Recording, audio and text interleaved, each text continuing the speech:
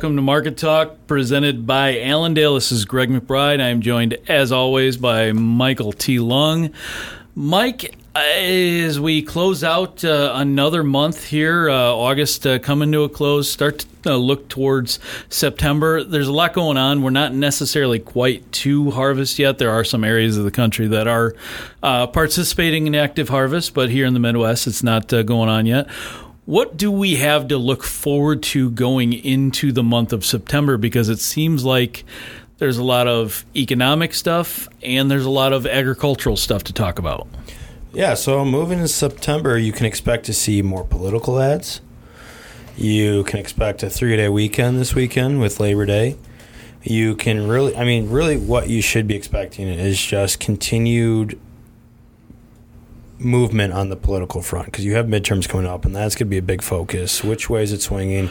How can we go about passing whichever bills is going to be the highest likelihood of getting reelected? And just is that where we're at? A lot of the stuff that we're pushing through is just about appeasing the voter base. I think so, especially with all these people going to Taiwan. Like, I think that now the representative of Arizona is going over there.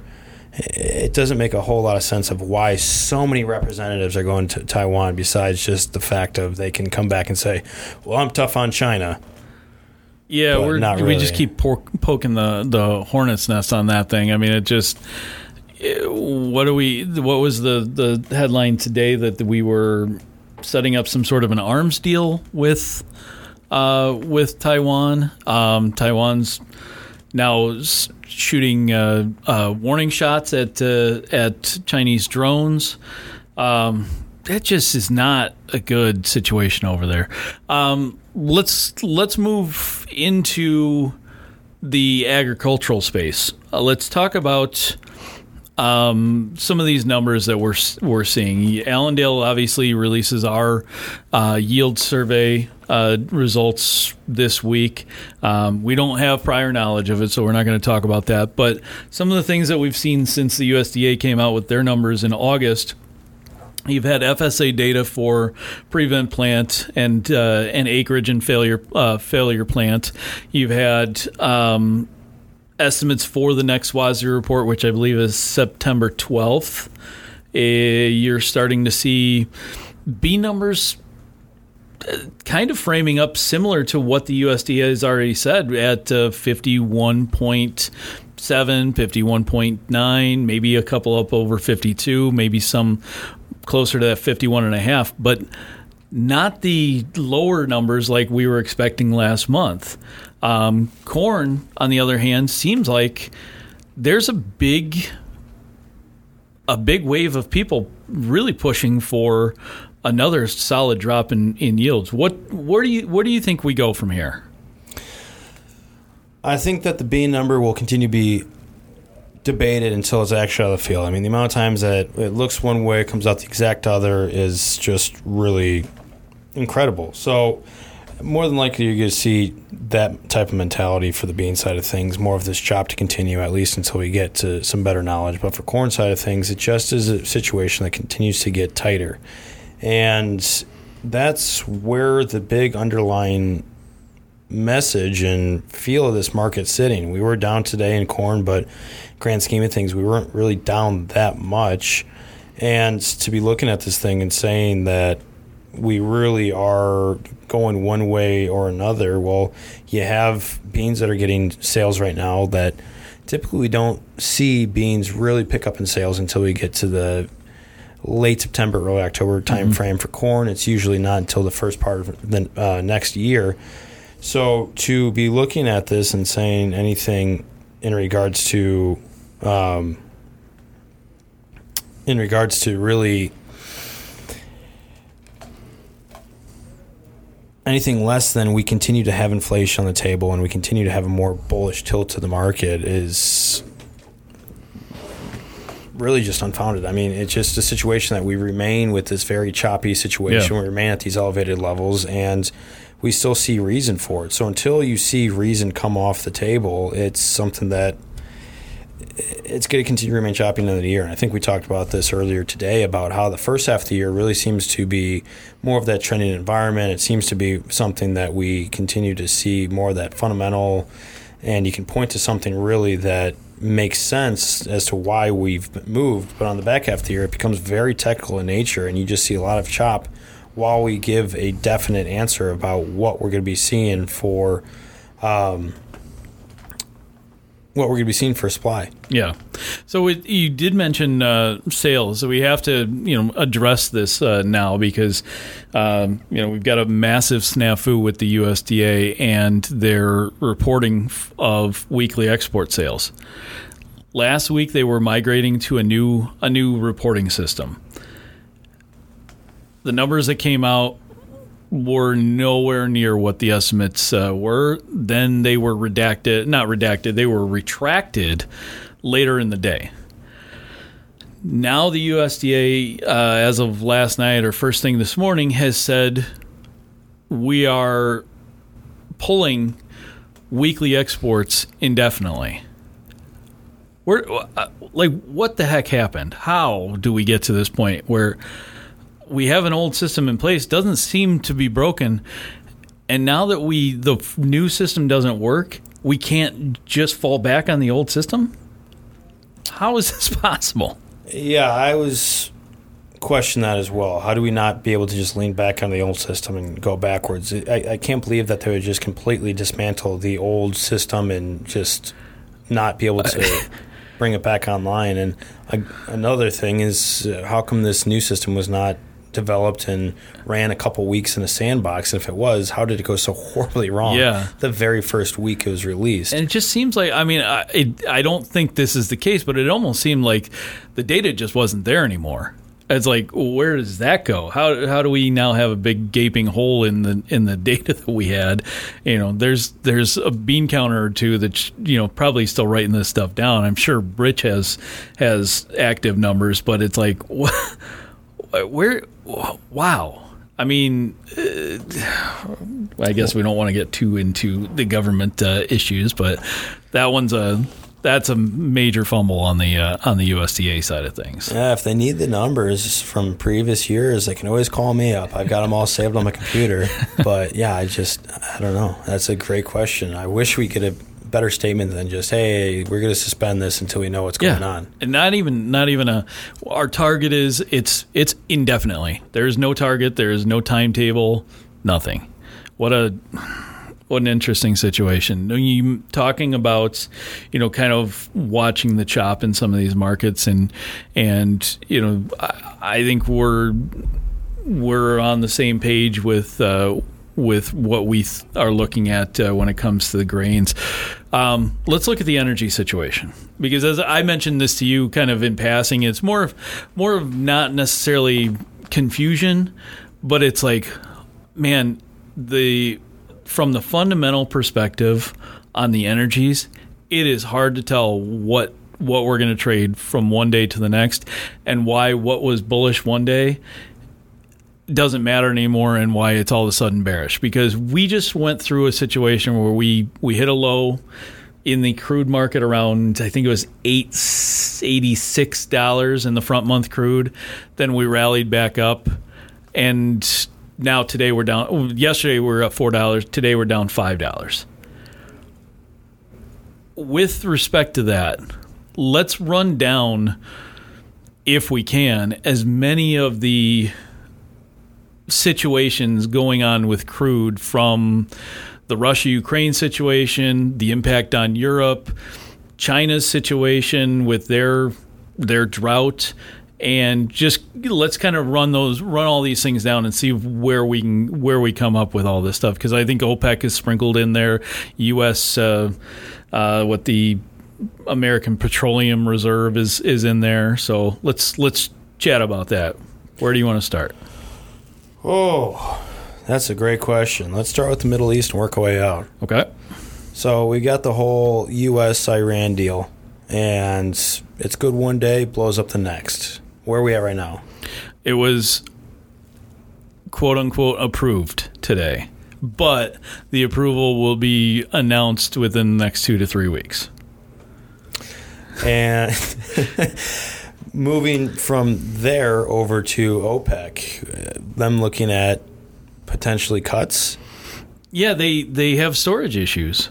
They have produced so much, and they have to the point where they're too much in storage and not enough places to put it at this point.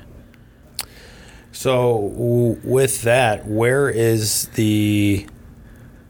are we still up at $90+ for crude if we have so much in storage? How come none of this is getting out? That's baffling because the demand numbers are supposedly not there. So everything says we should be looking at lower crude. Inflation still plays a role, I would have to assume. Inflation, worldwide is through the roof. What are we, 9 or 8.5 here in the U.S. last month? We've got another number coming out not next week, but the week after. You've got that. You've got the Chinese Chinese demand is down significantly. We're back to talking COVID over there and COVID shutdowns. They've got their drought that is weighing on their hydropower situation. So that means that they aren't running manufacturing. So the demand for crude or the demand for diesel or whatever type of energy, if it's liquid natural gas, you name it, is down. Their people are also having to stay home with the zero COVID policy. That means that you don't have the gas demand or the fuel demands like you did.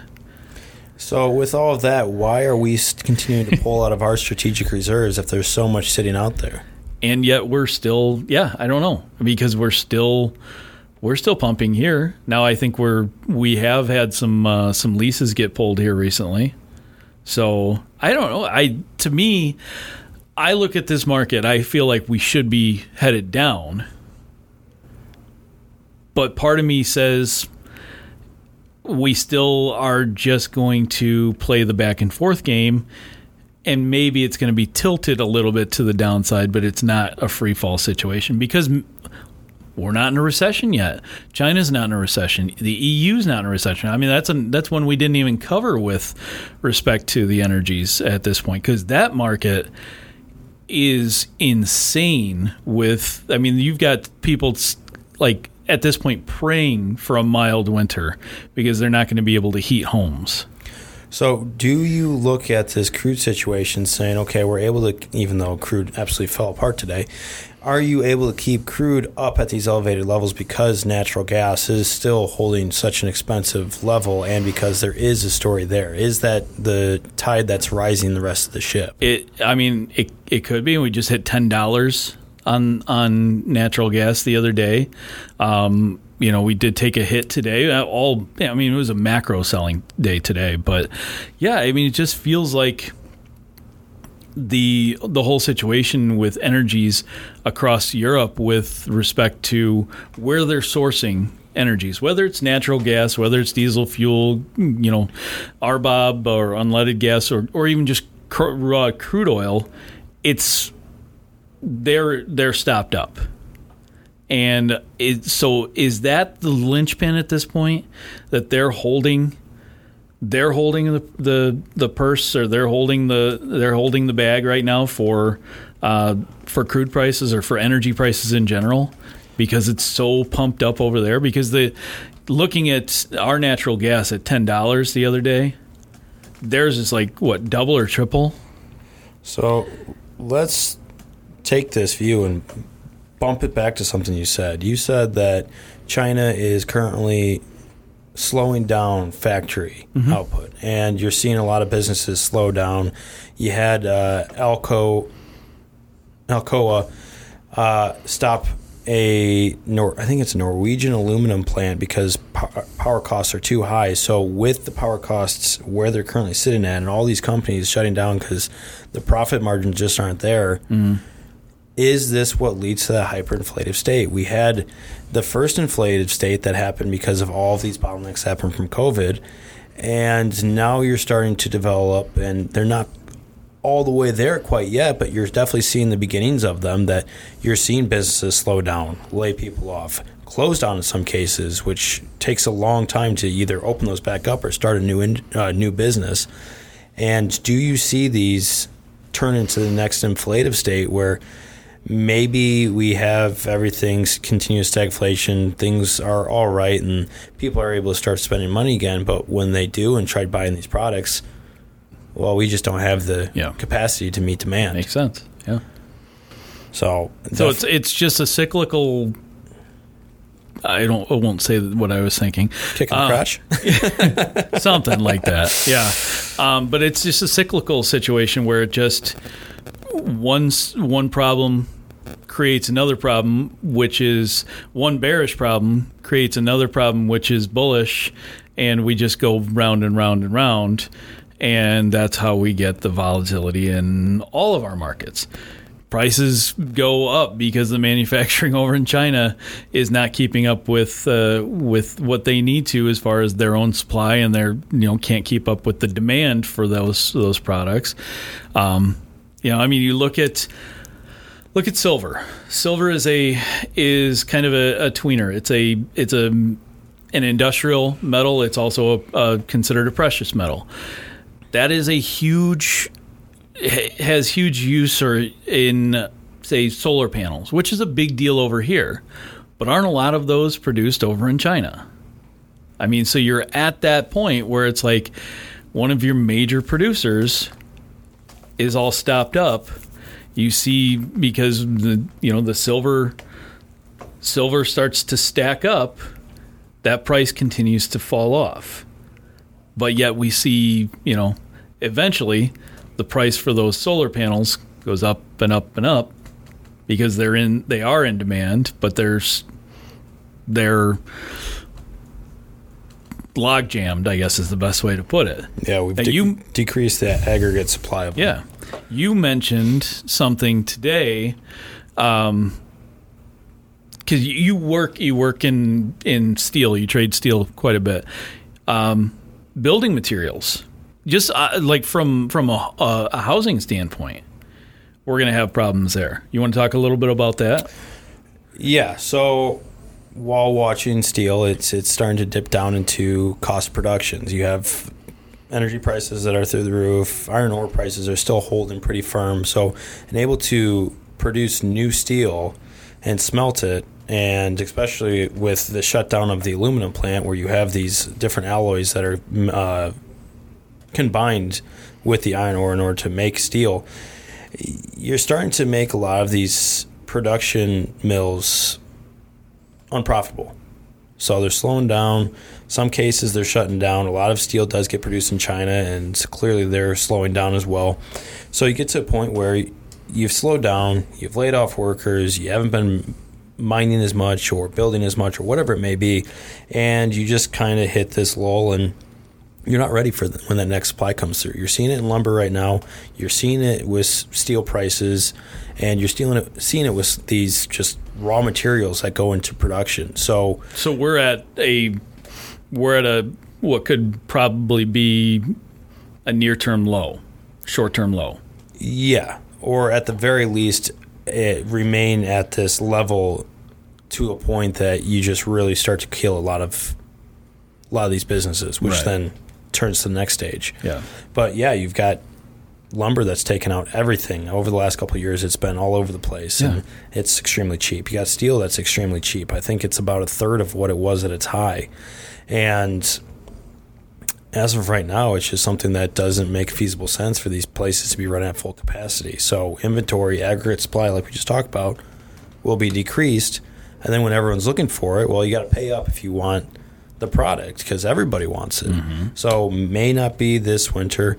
It may be next spring and summer when you start to look for supplies. But you do have this issue right now of a lot of businesses slowing down, a lot of businesses cutting workers, and at some points just shutting down completely. That long term could make for that next very bullish case, which may not even be where most years you say, okay, this could affect us in 5 to 7 years, may just be next year. I think we got a very good case looking at what the Fed just said on Friday at Jackson Hole and what happened at the end of the 70s going into the 80s.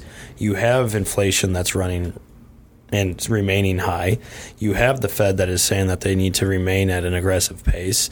And you have a lot of reason to believe that you're going to see large volatility remain in the mix. So we very well may be just entering that time frame of an extended amounts of volatility where it's not 1 to 3 years, it's potentially a decade. So we could be looking at record high grain prices over the next year, 2 years, 5 years, whatever it is. But at the same time, we could be looking at, and we probably, we've already seen it, we could be looking at record high input costs too. Mm-hmm. Whether it's the fertilizer or, you name it, the chemicals, whatever it is. So, everybody's going to get on farmers about the fact that, you guys make so much money. How can you be broke at $8 a bushel for corn or $9 a bushel for corn? Well, it costs that much goddamn more to produce it. They're paying that much more for every single solitary input, and not to mention that, but the maintenance to keep up all the equipment. Finding the parts for that equipment, it just continues to go up, and then on top of that, the repairman needs his chunk of the pie too. So, yeah, wow. Everything's connected, and we may just be entering a new paradigm shift where you saw $5, $6, $7 corn back in 2008 and 2012, and wow, that was amazing. We just stayed at a suppressed level from like 14 to 20. Mm-hmm. And now we're jumping up again.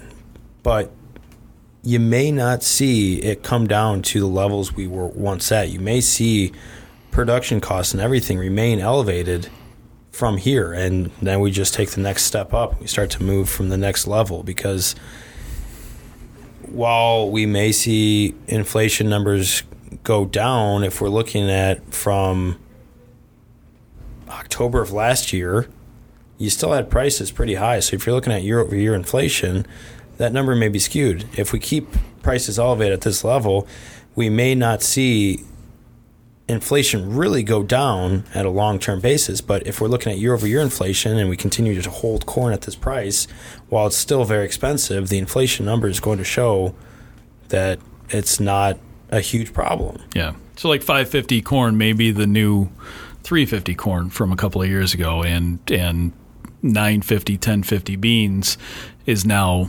$12.50, mm-hmm. and so on and so forth. And you could see livestock prices. You should see livestock prices continue to do their ramp up to follow along with that, because it's going to cost more for feed and all of their inputs and all that stuff. So lots of interesting information, lots of things to ponder as we move into the last 2/3 of the year here.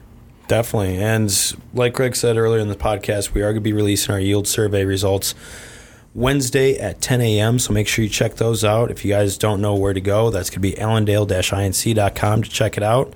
Or you can give us a call at 800-2-MARKET. That's 800-262-7538. But today for Allendale Market Talk, this is Mike Lung and Greg McBride signing off. You guys have a great one.